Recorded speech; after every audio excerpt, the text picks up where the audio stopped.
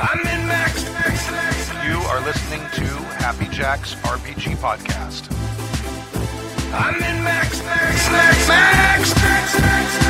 Pursuing the RPG hobby with reckless abandon. Why, hello. Welcome to Season 28, Episode 6 of Happy Jack's RPG Podcast. My name is Stu, and we forgot to come up with the order that people would introduce. We did. We always do that every week. My name is Bill. My name is Kimmy. My name is Mo. And I'm Stork. We have full house.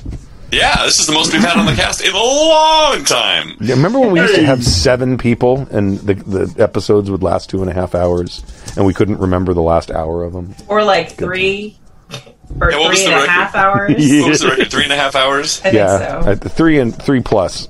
Yeah. Cool. So, congratulations, Mo, on your Kickstarter. I've been reading. Yay! I've been reading through my book. I'm enjoying it. Yeah.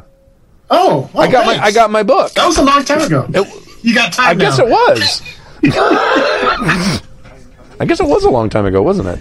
It's so long Mo forgot he had a Kickstarter. Did you hear him? I was It like, was. what? I'm like, what? Did I have a Kickstarter? Oh, you're right. But the shipping is more recent, like having the book shipped and stuff. Yeah, I've so recovered from that stress. I'm not, so I'm happy for you.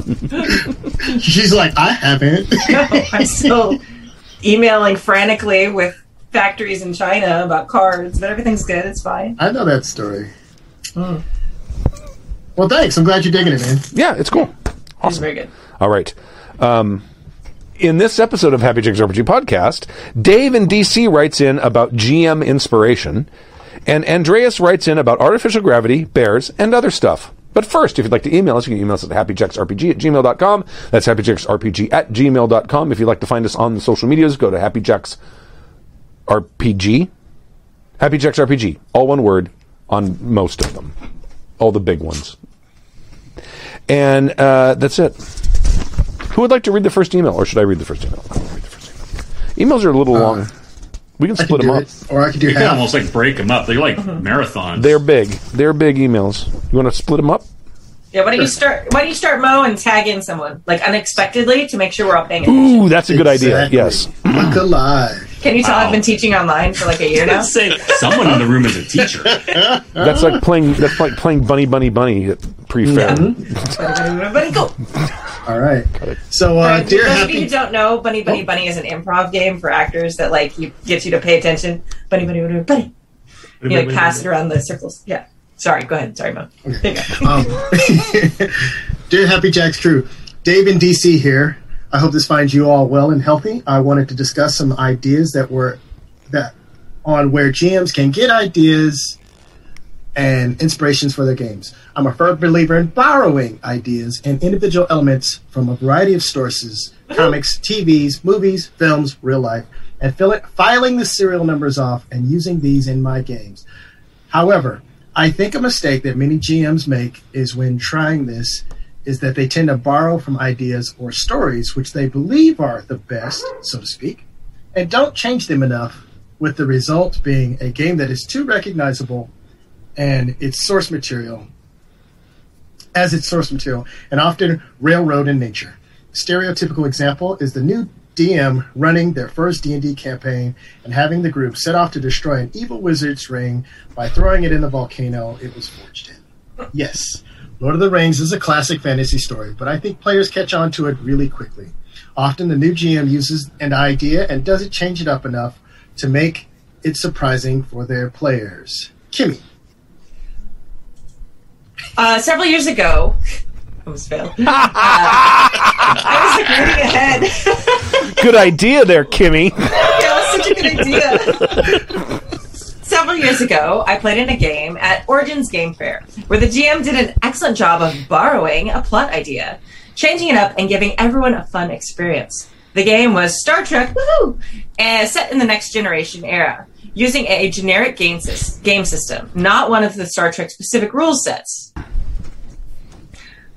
The game involved a rescue mission at a small research station which was threatened by severe electromagnetic thunderstorms, as well as a rival away team of Romulans. Unfortunately, ultimately, the players discovered that severe thunderstorms were caused by Thor, the Norse god, who was angered that the Dark Elves, the Romulans, had disturbed his slumber. Stop editing it while I'm reading it. You already read it. I was fixing that. I changed it to be what you read, so you just say you read it correctly later. I'm fixing it behind you. The game, the GM admitted he had simply taken the idea from the original Star Trek episode. Oh, yes, he did. Who mourns for Adonis? There was where the crew has discovered the Greek god Apollo and mashed it together with Dark Elf tropes from the second MCU Thor movie.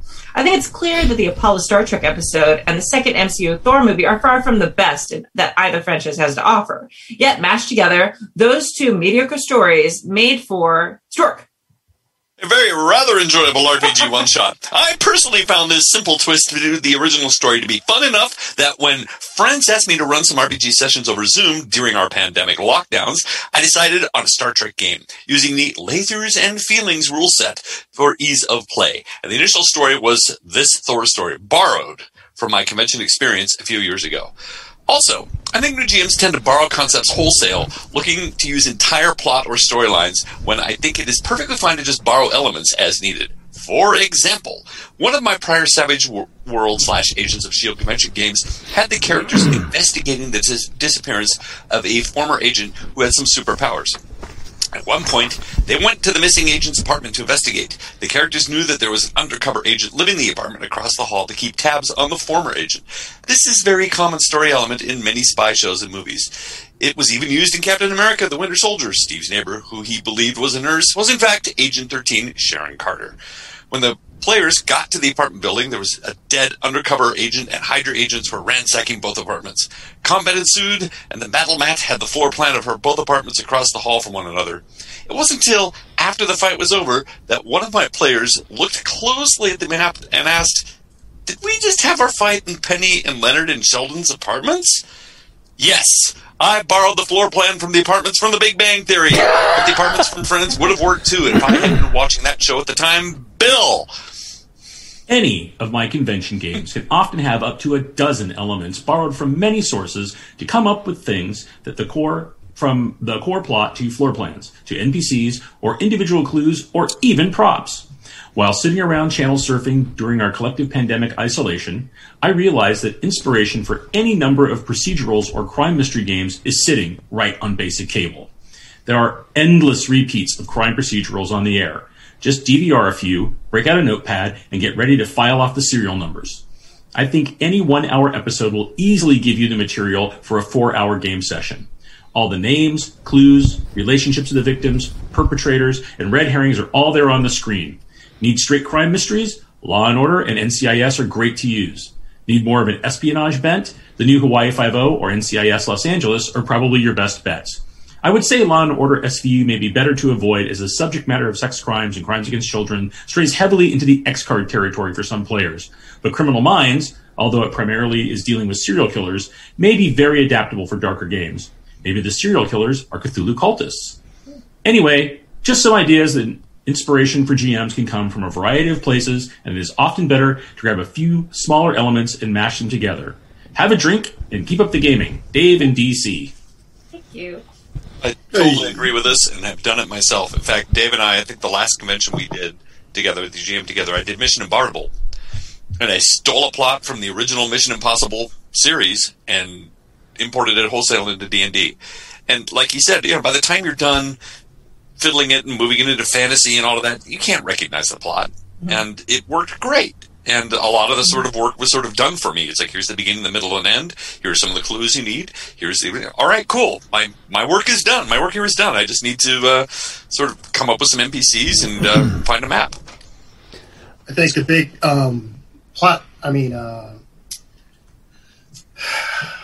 problem a lot of people have is they try to run the exact same story.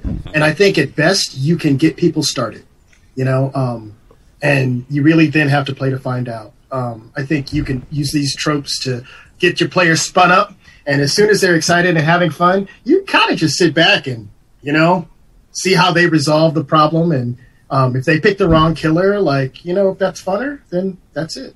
Mm-hmm. It'd be like Clue, where you have multiple endings. Oh yeah. I remember we got a review copy of a of a murder mystery where intentionally in the adventure this guy wrote, he didn't say who the murderer was. It could have been any number of people, and he just said, "This is how this person would have done it. This is how this person would have done it, etc." So he gave you how they would have done it, or at what point they would have killed the person. But it's up to you to pick who it is. I think I think one of the things that he didn't specifically say, but he was kind of implying is don't worry about genre, because the story itself doesn't. It depends, but in a lot of cases, the story doesn't rely on anything about the genre that it's in. And because when I ran my college GURPS fantasy game, I was at home Saturday watching TV, and it's like Saturday afternoon television is a wasteland of old reruns, and it was like Rockford Files or Rockford Files is the best. Don't you be slamming Rockford Files, man. Or Columbo. I don't remember which one it was. What's the one where the guy used to walk away and go, "Oh, another thing." Columbo. It might have been Columbo. I don't know.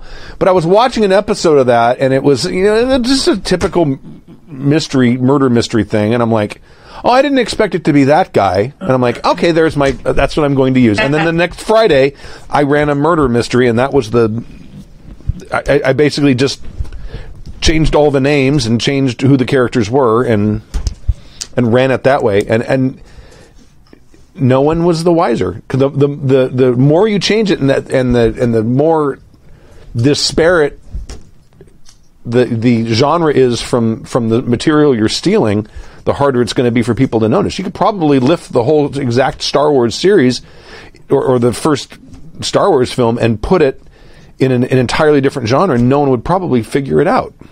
It's not like this is an unknown thing. It's right. I mean, Seven Samurai and the Magnificent Seven. Yeah, the Magnificent Seven are the exact same movie. How many times have we seen Romeo and Juliet in one form or another? It happens all the time. Ron is King Lear. Is it King Lear? King Lear. Yeah. So I like those Emmy award-winning RPG. Well, it's really funny, right? Because if you look at where getting inspiration from things, so if you watch The Mandalorian, right, season 2, episode 1 is a mission from Knights of the Old Republic. Mm-hmm. Oh, is it really? It is, because there's a quest in KOTOR where Revan, who's the hero player, is on Tatooine in the Dune Sea, luring out a crate dragon with banthas and then blowing it up with mines. And the reward is a crate dragon pearl. It's exactly the episode. They just are like, oh, hey, that's really... And that's the thing, when you watch Mandalorian, the one reason it kind of works is this space western episodic thing is because it just feels like an RPG, right? He's like, what's your main quest? Well, I have to, I have this child. I have to return the child. Then it's like all side quest. It takes him like 13 episodes, or 8 episodes or something to do something he could have done in one, because he's just constantly side questing, and it's just they grab that inspiration. So that's another interesting place to grab inspiration for your tabletop RPG is from video games too. Yeah. Well, and do you speak Bantha? Do you speak Bantha? Yes, I do. I do speak Bantha. It's right here on my sheet. That whole premise for Mandalorian is actually lifted whole cloth from a manga called Lone Wolf and Cub, where it's a sort of samurai wandering with his kid. Yeah. So, again, these inspirations are just, everybody borrows from everybody else. And, now that we're bringing it up, you can start thinking like, oh, yeah, it was. Oh, my God. I don't think there's, what is that old quote, pros steal or amateurs borrow and pros steal or something like that? I think that's it, yeah. I think, too, other than just taking ideas, there's been a bunch of games that I've run where I saved so much prep time by stealing stuff that really existed, like he was talking about the maps. There's a ton of con games and stuff where I've run in schools or office buildings and things like that. All that stuff is on the internet. You can get amazing maps and just, download them and like MS Paint like over the names and like, or if you really want to, just like white out over the names after you print them or whatever you want. Whiteout is a thing for people who like write with pens, by the way. Really stupid. That's ancient technology now. So I've done that so many times, and you can get perfect little ones, and it's just fantastic, and it saves you tons of time and effort. They're free usually, other than like printing them out for when we used to game in person, and it's just fantastic. So all those little knickknacks and accessories and stuff like that you're adding to your game, props, some of them, like they're out there somewhere. Just grab them and bring them in, rather than spending that much more time on prep if that's not your jam, and then you can put more time into stealing ideas for your like story. I have a whole folder full of repurposed maps that I have acquired from various places all over the place. And every time I have come with a game, I go through it and find, there's a floor plan. And maybe it's a school and now turns into an office building or whatever. All those resources are out there. If you just, if you get hung up on the fact that I've got to be original, gosh, I've got to come up with all my own stuff, you're going to drive yourself crazy.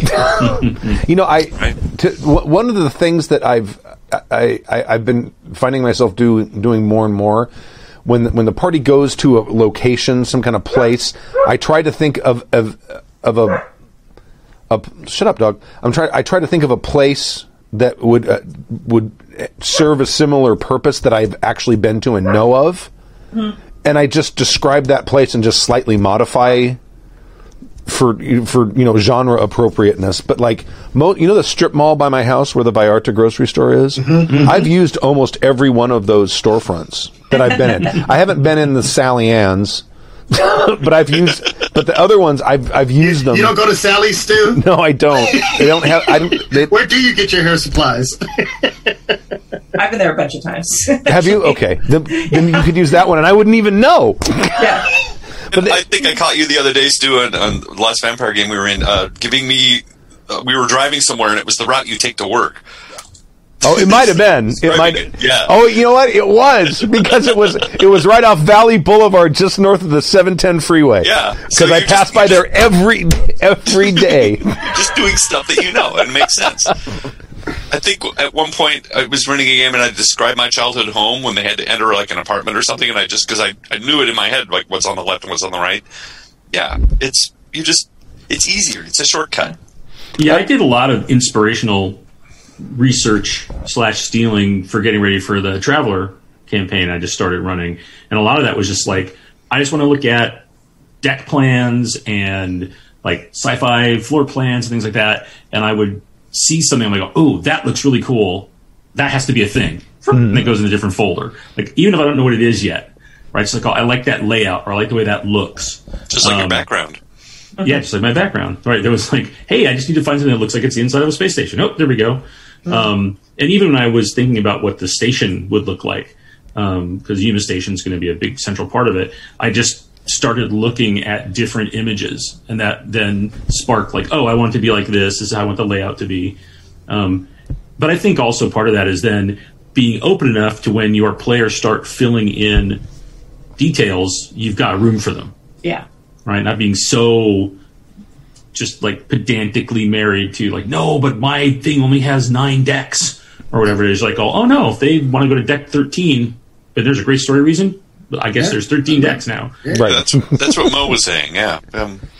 It's a good point, because if you're completely a slave to the source material, and it's even mentioned in the email, you're going to end up railroading. You're not allowing anybody any freedom or any fun, and for the story to move organically. So many times it's okay. I think it's better to maybe take some concepts wholesale. Like, I'm still sitting on an idea that I want to use in D&D or some sort of fantasy thing that's sort of a mashup between like Harry Potter and the X-Men. And by those two worlds being combined into one, I'm using that as sort of, I don't know, some of the rules of X-Men and some of the stuff that happens in X-Men, as well as sort of the fantasy of Harry Potter. It could be a lot of fun, but I'm not being complete and total slave to a particular X-Men storyline. I'm just using it as a general sort of background, sort of, that informs this the world.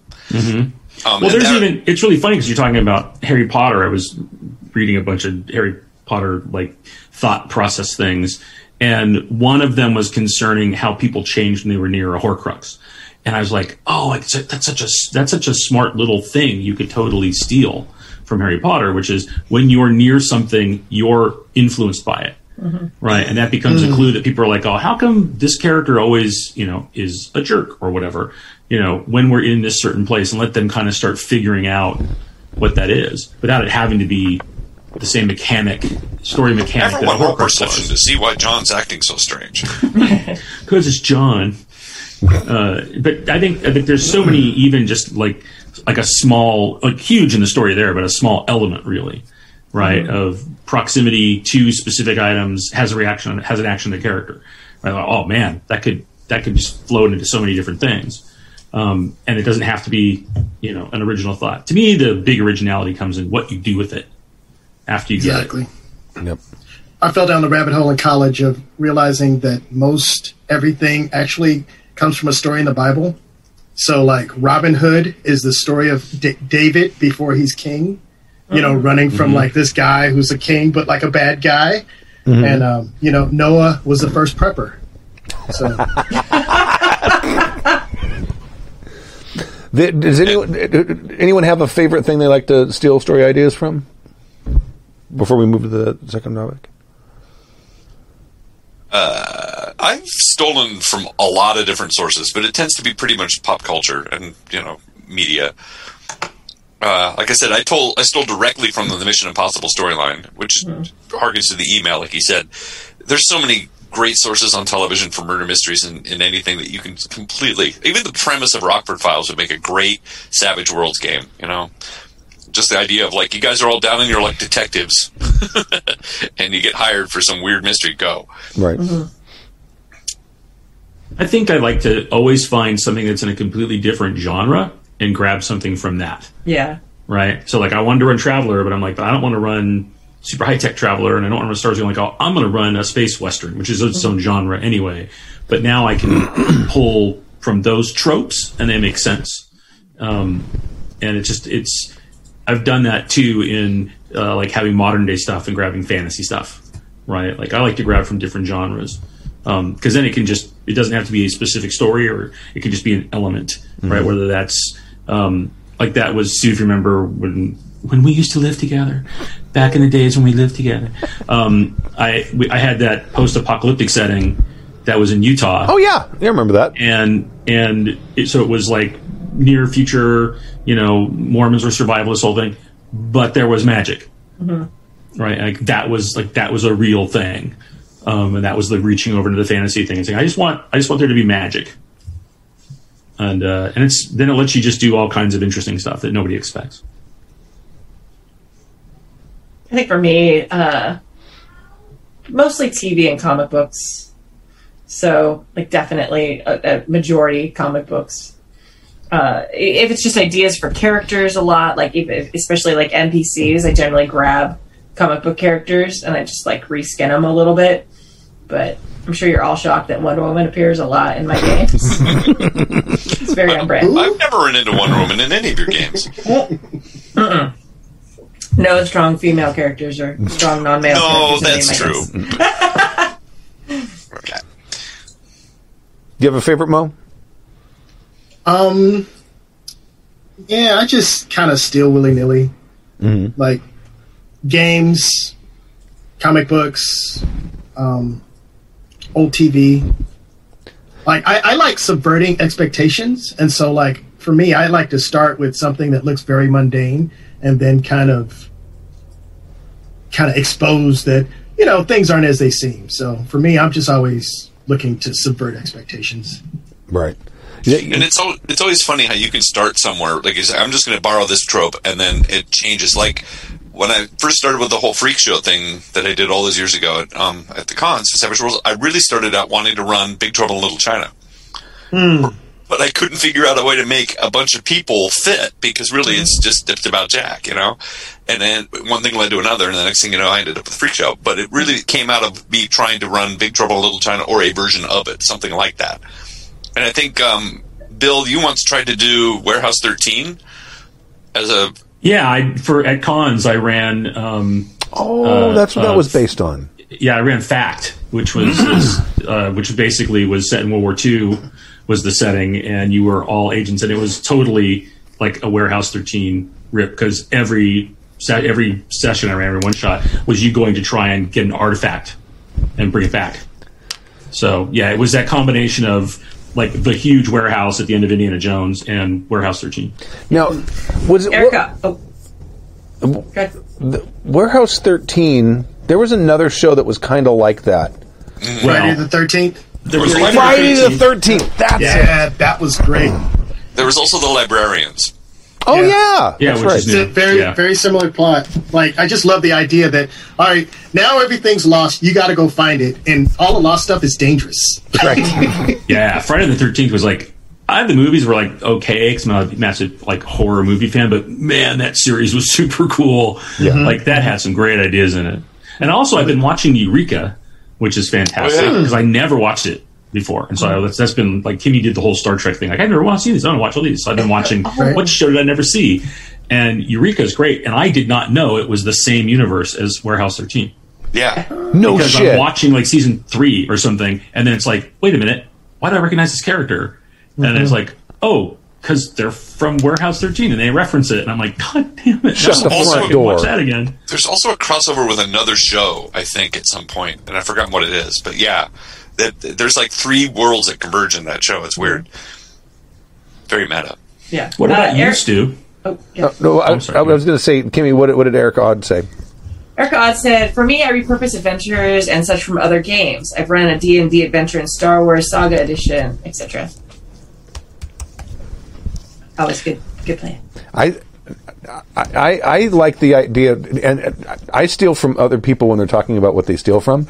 But when Stork mentioned Mission Impossible, the old TV series, not the series of films where people are constantly running on top of rooftops, that would be a fantastic source to use to have like just a total mindfuck on the party.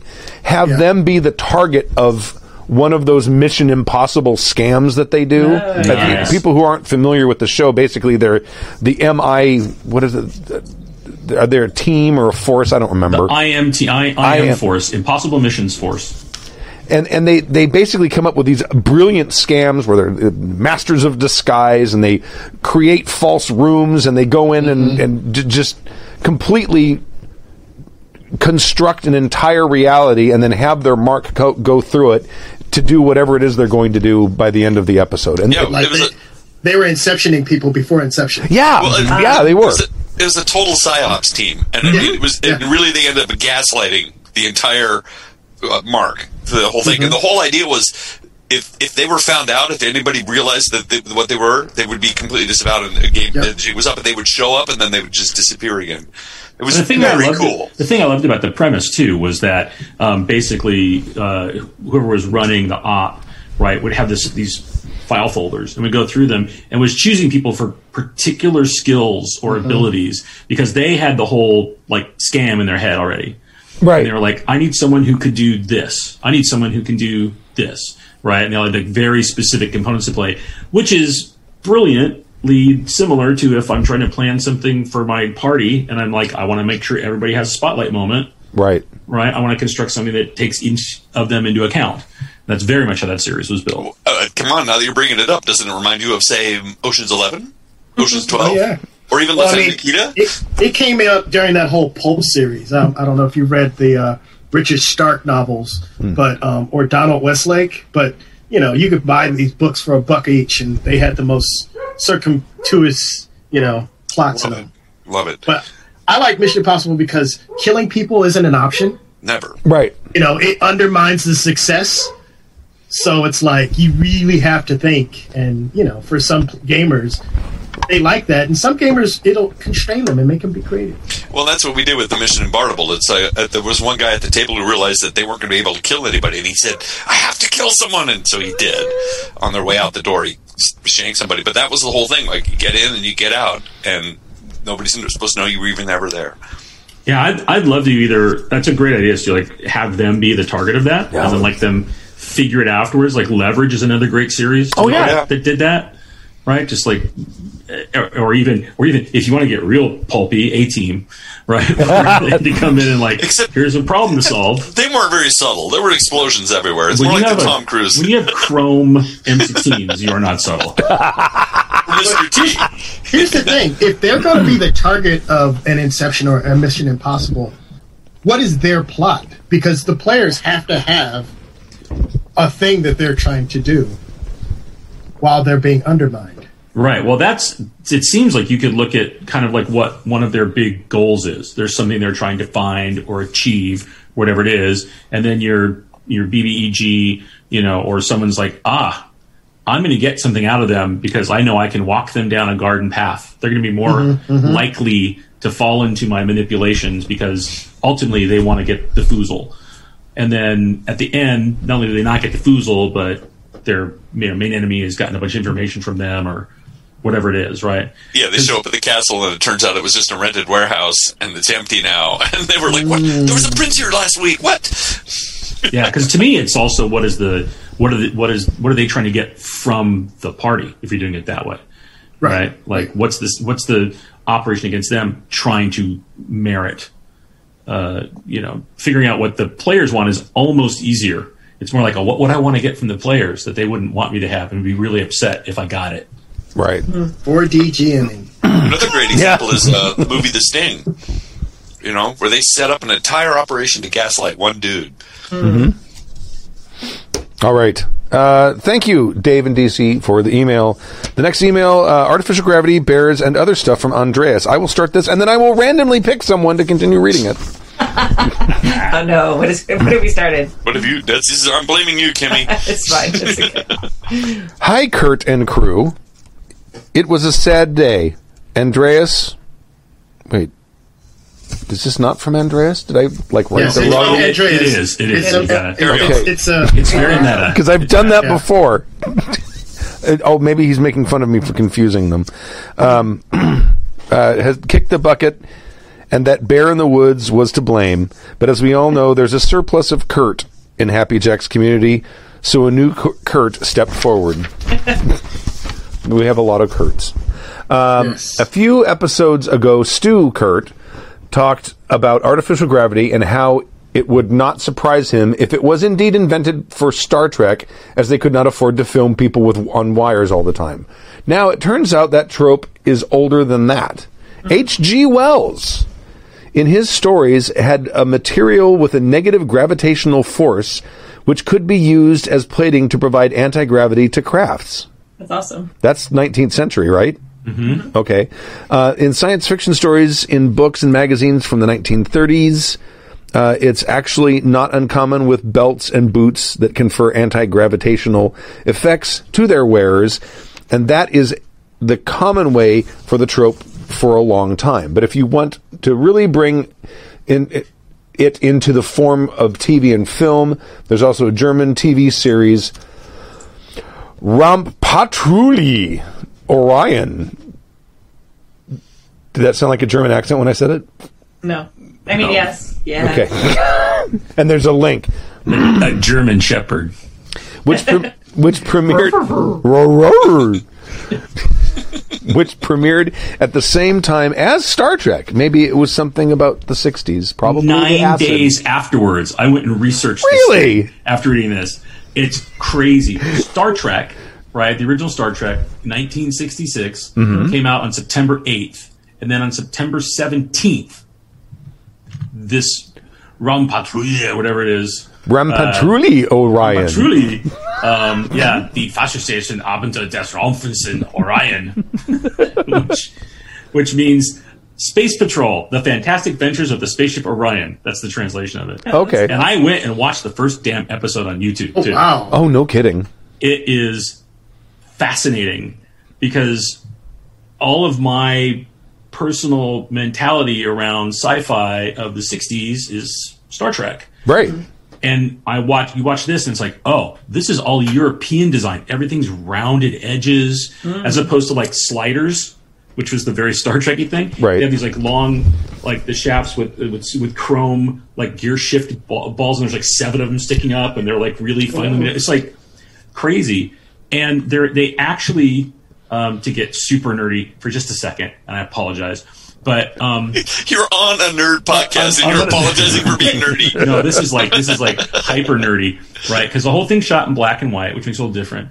But then there's an underwater casino and a spaceport where they're shot using the Schufthahn process. And that is the way they filmed the film Metropolis, which was very specifically a German way of filming, where they use mirrors to basically overlay a big image into another scene.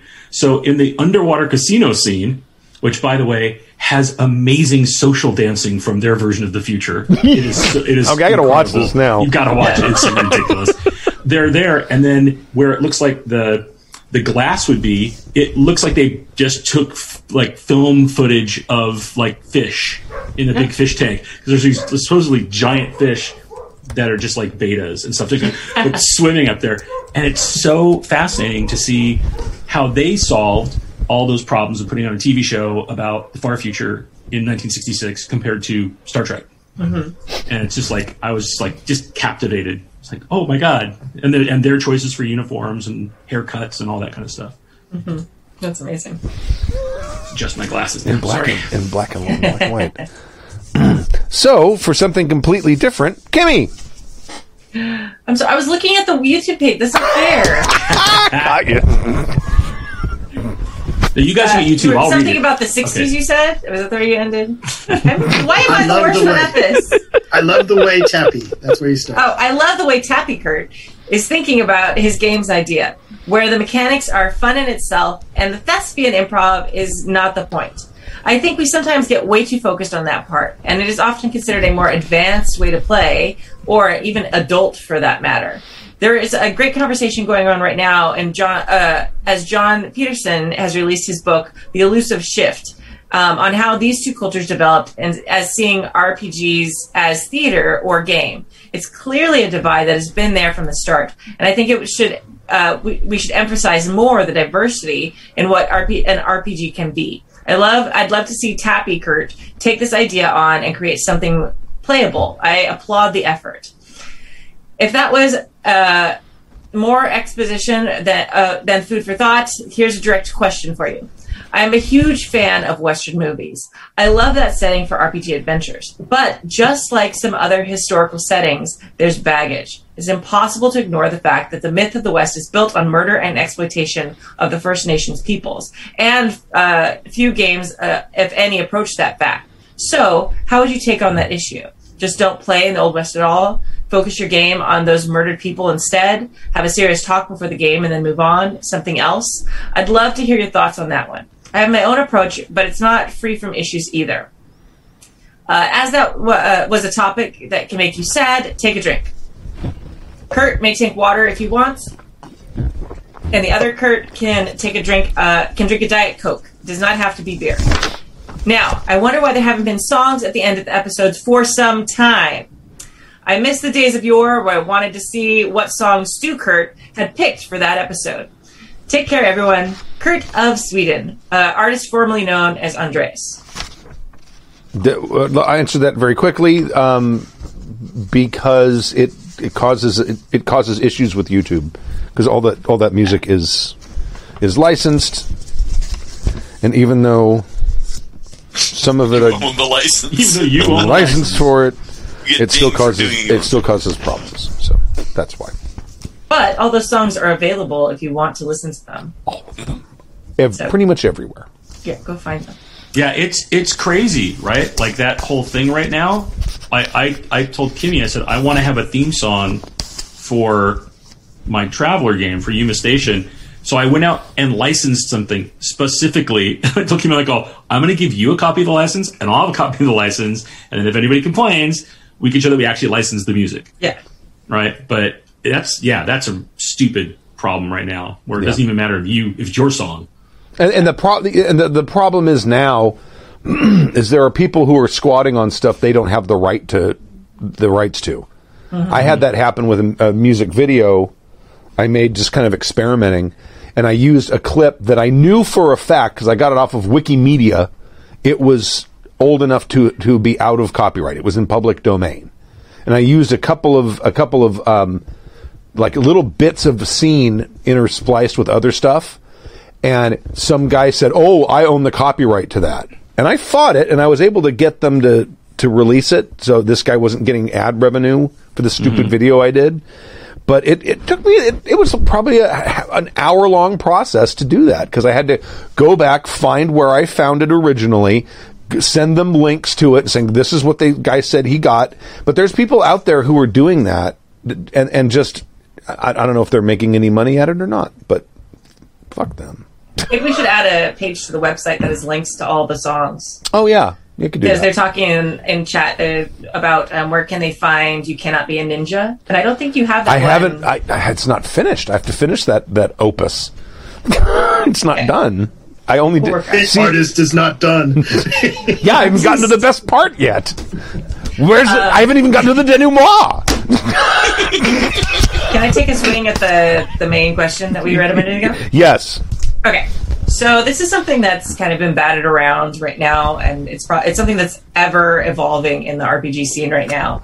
I've been looking into it a lot as someone who's starting to write games more, and I actually just went through the process of, I was writing a game about mystical creatures from around the world, and I talked with a lot of cultural sensitivity consultants and things like that. I decided to change the nature of that game because of the information I was given. The biggest thing is you need to kind of decide, like, the way I would approach it. If you really want to play something that's in the Old West, up front, talk to your group. There absolutely has to be a conversation. Mm-hmm. Absolutely, 100%. And what most people tend to do is say, "Hey, the Old West is super problematic. There's a lot of issues there. We want to play in elements of the Old West, but we don't want to include this part of it. Not in a way to erase, like we absolutely acknowledge the awful things that happened, but simply because we don't want to inflict more harm or gamify the pain of the people of the past." There are some people who don't agree with that. There are some people who say, no, like you just shouldn't play in that type of game at all. Like there is, that's kind of wiping the troubles of the past away. And there are people who do take issue with that too. So it takes multiple conversations. Talk first with your players about what they're comfortable with. There's a lot of, if you look online, there's a lot of forms you can fill out, like Google forms you can fill out pre-game to find out what people's comfort level is anonymously. So they fill out a Google form, you get the data on the back end saying, 3 people out of 5 people said they were not comfortable with just wiping the slate clean. Maybe we should find a different setting for this game. Things like that. So that's the first thing. But you absolutely have to acknowledge that it happened. Just being like, we're playing in this setting, but we're just not going to do any of that.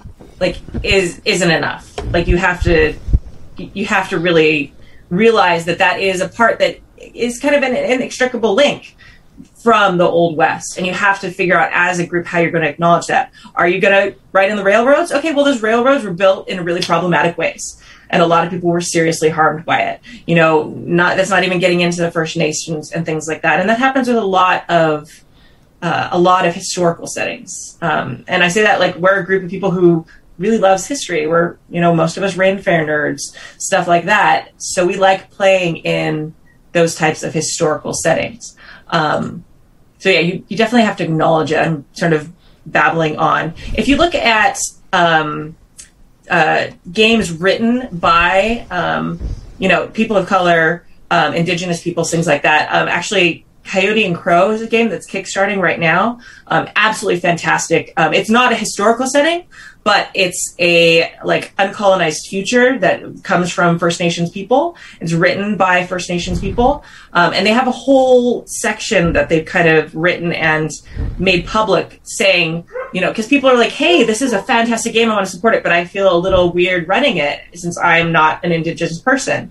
So they have a whole section of how to handle it and how they've handled it with that game. So definitely look towards games like that have a section written by the people who are hurt by colonization about how to do it appropriately, because and adapt that into gameplay no matter what system you're running. That's a really important step there, is to kind of listen to those people who are harmed and really kind of adapt from their words what is appropriate. Sorry, that was a rant. I feel bad because I'm going to recommend another game that is not out yet, Haunted West by Chris Spivey. Kind of sought to do a lot of the similar stuff. And, just feel free to, I like what Haunted West is doing because it's the idea that, those people who were killed and mistreated, they are still among you, and there are consequences for what happened. I think that's a pretty cool premise to start on, and gives me a lot of imagination about we're trying to run a game like that, before the source book's even out. I don't think that Kickstarter's delivered yet because it hasn't showed up in my mail. And another thing you may want to look at is just there are a lot of people doing a lot of work, kind of excavating kind of what the West was really like. A lot of people don't know that the Lone Ranger myth was really based on a black guy named Bass Reeves, who, was a dead shot, who rode a horse named Goldie and not Silver, and, worked with the whites and worked with the Native Americans and First Nations people. So, I think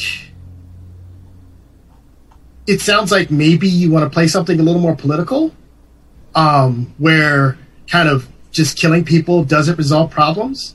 And, I think if you put enough energy into it, you guys can have a really good game. And, you have the opportunity on the horizon that some great resources are coming out. Mm-hmm. Yeah, another one, because I've played a good amount of Deadlands, right, over the years, is they made an alternate history, right, which did things. Now, interestingly, they still had problems with it. And in 2019, Shane Hensley, who created Savage Worlds and Deadlands, went back and retconned the Confederacy in their game world so that the Confederacy lost the war and is no longer a playable faction. So, that was part of their history, and and he wrote the game a long time ago, and now is, hopefully, we've been evolving as people, right? He, made the decision that he's going to ditch the CSA, and that he made it very clear, that was his decision alone, right? And I love the fact that when he talked to people about it, he told them, he's like, I want to just avoid the discussion of why I did it. And, I was like, first of all, it's my game and my world, so I can do it. But he's like, but I have a master's degree in political science and military history. I've read dozens of books, this is his jam. Right. And he's like, I've written historical miniatures rules. I was raised in Ohio and Virginia. He's basically laying down this is who I am a part of, and it's not okay. Yeah. Right. And so I think, not saying I love certain things about the Old West. I love certain tropes of it, but I don't love all of what it was. Creating your own version of that, which then can address those things, and talking to, and can be a great part of that, right? It's always a conversation too, telling your players, here's why my world is different. Yeah. Because I don't want to represent those things here, right? Yeah. And I think we see that a lot in even fantasy games, right? Where people are like, yes, there's no gender division. It doesn't matter. Anybody can be anything. Or even now, if you're on Twitter, Super Dylan, put this amazing rule set together to have wheelchairs in D&D, and oh my god, the furor that sparked off. Or people are like, well, you would never be able to have a wheelchair. And it's like, oh, right, but my Manticore riding orc is perfectly fine. But someone in a wheelchair, that's just nuts, right? So, it's all about accessibility and inclusion and looking at where the problems were and just being upfront and addressing them. I've wanted to write an Old West. Basically, I want to use the Traveler rule set to make characters and stuff, but do an Old West setting and have some Mystic stuff in there, whatever it was, and not Deadlands or something else. And it was the first thing I started thinking of. I really love this setting, and it's so problematic. So, more than anything, Kurt, good on you for recognizing that it's a problem and trying to figure out how to deal with it, as opposed to like, I guess this is how things were, so that's what we're going to do. Because that's we don't need to do that. No, absolutely not. Yeah, I mean, I'm trying to think what the game I ran. I think it was at the. Oh shoot! What was the name of that game? The Big Blue Monkeys from Outer Space. I came up. Oh, Vast Dominions. The Vast Dominions setting. The game you wrote. Yeah, but I mean, in that one we had a discussion about whether or not, because in the rules. There's factions of troublemakers, and one of them is the women's suffrage movement. Obviously, troublemakers is in quotes, as in facetious. Yeah. But we had a discussion before the game started. Do we want to make that a part of this game, or do we want to just not have that in the game? And the consensus was to not have it in the game at all. Yeah, but I played a game. I did a test of that, where I really was interested in playing that, like the upstart suffragette who was making shit, setting shit on fire and making a change. So it's interesting because there are some things like that, and I think the women's suffrage movement is a kind of a pristine example, because while there was really terrible shit that went down, it was not necessarily to the level of many other things that you can handle really badly in the Wild West, especially the treatment of Asian and Black people and the indigenous people. Genocide is different than not letting people vote. Yeah, and don't forget Mexico. Exactly, absolutely. We stole a good 10% of Mexico. Absolutely. Oh man, those borders bounced around. Yeah, they actually teach all that. That's fourth grade California history, is all of that. There's pretty much anybody besides white men suffered in the Wild West. So all the above. But so that's also something that you need to really kind of keep in mind. If someone is of that group and is opting to kind of play out a power fantasy in a way, that should be okay, but really talk to them about where the comforts are, have those lines and veils in place, and don't make that offer in front of everybody. Let them opt in rather than pursuing that and asking them. It's not one of those things do you want to be the persecuted angry woman? Well, no, when you phrase it that way, no, I do not. Thank you. But if you see it as an option, okay, hey, this sounds cool. To definitely have that, you should not let, at least in my opinion, you should not let people of other groups try and play that. I would have been very upset at the table, even with people that I knew and cared about.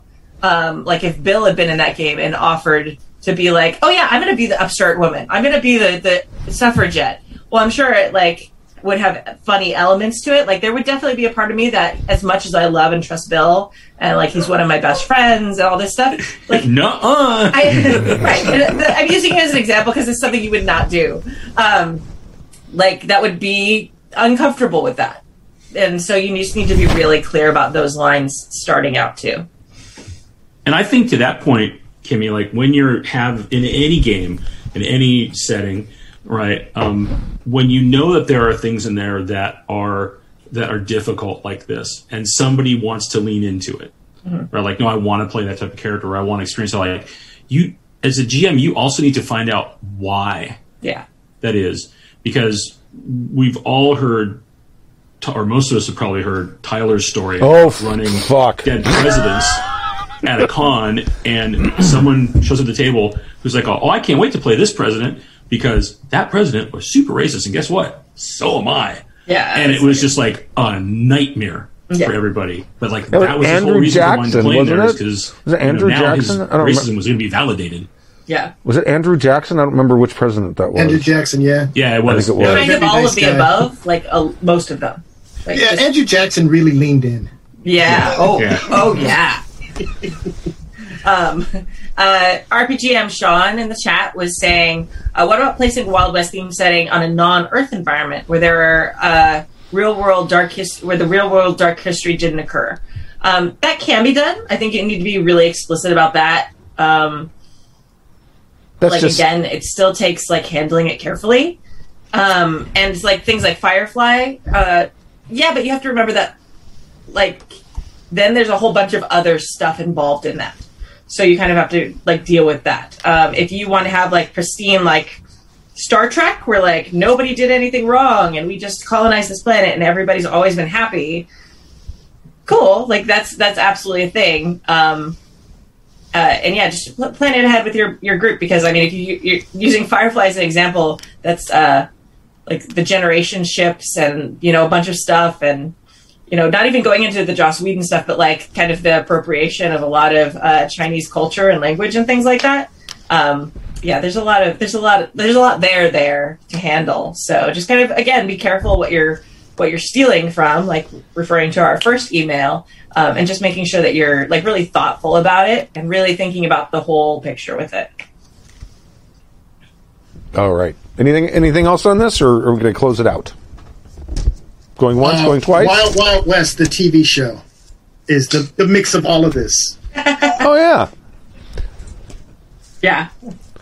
Yeah, it's a great sci-fi show with the Old West rapper. It is so good. Not the movie. Not the movie. Oh no! Although I did like the giant spider thing. The Wild Wild West. Sorry. I did like the giant spiders. So Kimmy, Wild Wild West was a TV show before it was a movie. I don't know if you know. I gathered that a minute ago. I was going to be cool, like I'd always known it. Yeah, it was actually cool. I thought it was just a movie that had Will Smith. That was Robert Conrad. And James Gardner.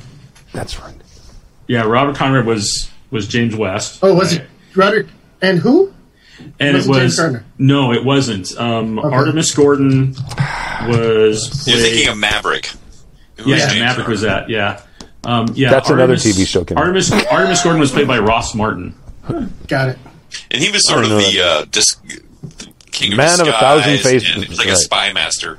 It was Mission Impossible in the West. It was. Yeah. It totally was. Yeah, They had like a super secret train they drove around on, and they had all kinds of gizmos. And Cool. All right. Great villains. Good stuff. It was campy. It was fun. The best part about that, and this is a great RPG thing too, is that it both solved they're going to travel all over the place and have different settings, but they had a killer home base. Mm-hmm. And it's one of the most unique ones, I think, in like that's my kid in the background if you hear that. Somebody's pot's boiling. He's like, it's 8:07 at night and I'm still awake. It's like, I think my dog's found a baby. Yeah, so what's going on? Yeah, your dogs are like but their home base was awesome because it was this like really luxurious train car that was just theirs, and so they could go anywhere, like with the train, where the train could go. But they had all kinds of cool gadgets in it. Yeah, it had like a lab in it. And but it was like their mobile shop. base that was just super swank. And I always thought that was such a cool idea. They had a team of people. They were like making weapons for them and everything. And it all was like in this like train cars. Wasn't it a caboose? Was it a caboose? I think it was. Hey now. I think it was a caboose. Because they had a different shape, didn't it? I thought there was more than one car. I seem to remember there was like the big luxurious car that I remember they would have their meetings in, and then there was. Yeah. I'm looking it up. It's very important. Hold the end of the show. We have to know. It was the equivalent of Michael Knight's truck, Oh no! James Bond, it's one of his gizmo cars or something. He's right. It was a mobile base. It's got the whistle stop balcony off the back. Other than that, it just looks like a regular train car. Yeah. Okay, never mind. All right, I'm going to hit the music.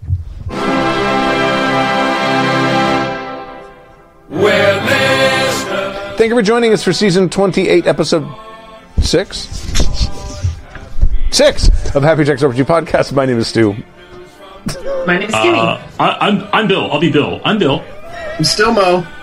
Stork. And we'll see you next week, 7 p.m. Pacific time, happyjacks.org/live, or listen-live, apparently, is where it goes now. Thank you. Dash live is fine. /live, not dash live. /live, yeah, not /live. Look what you did. And goodbye. We'll be there. And have a good day. Bye. We're all fine here. How are you? How are you?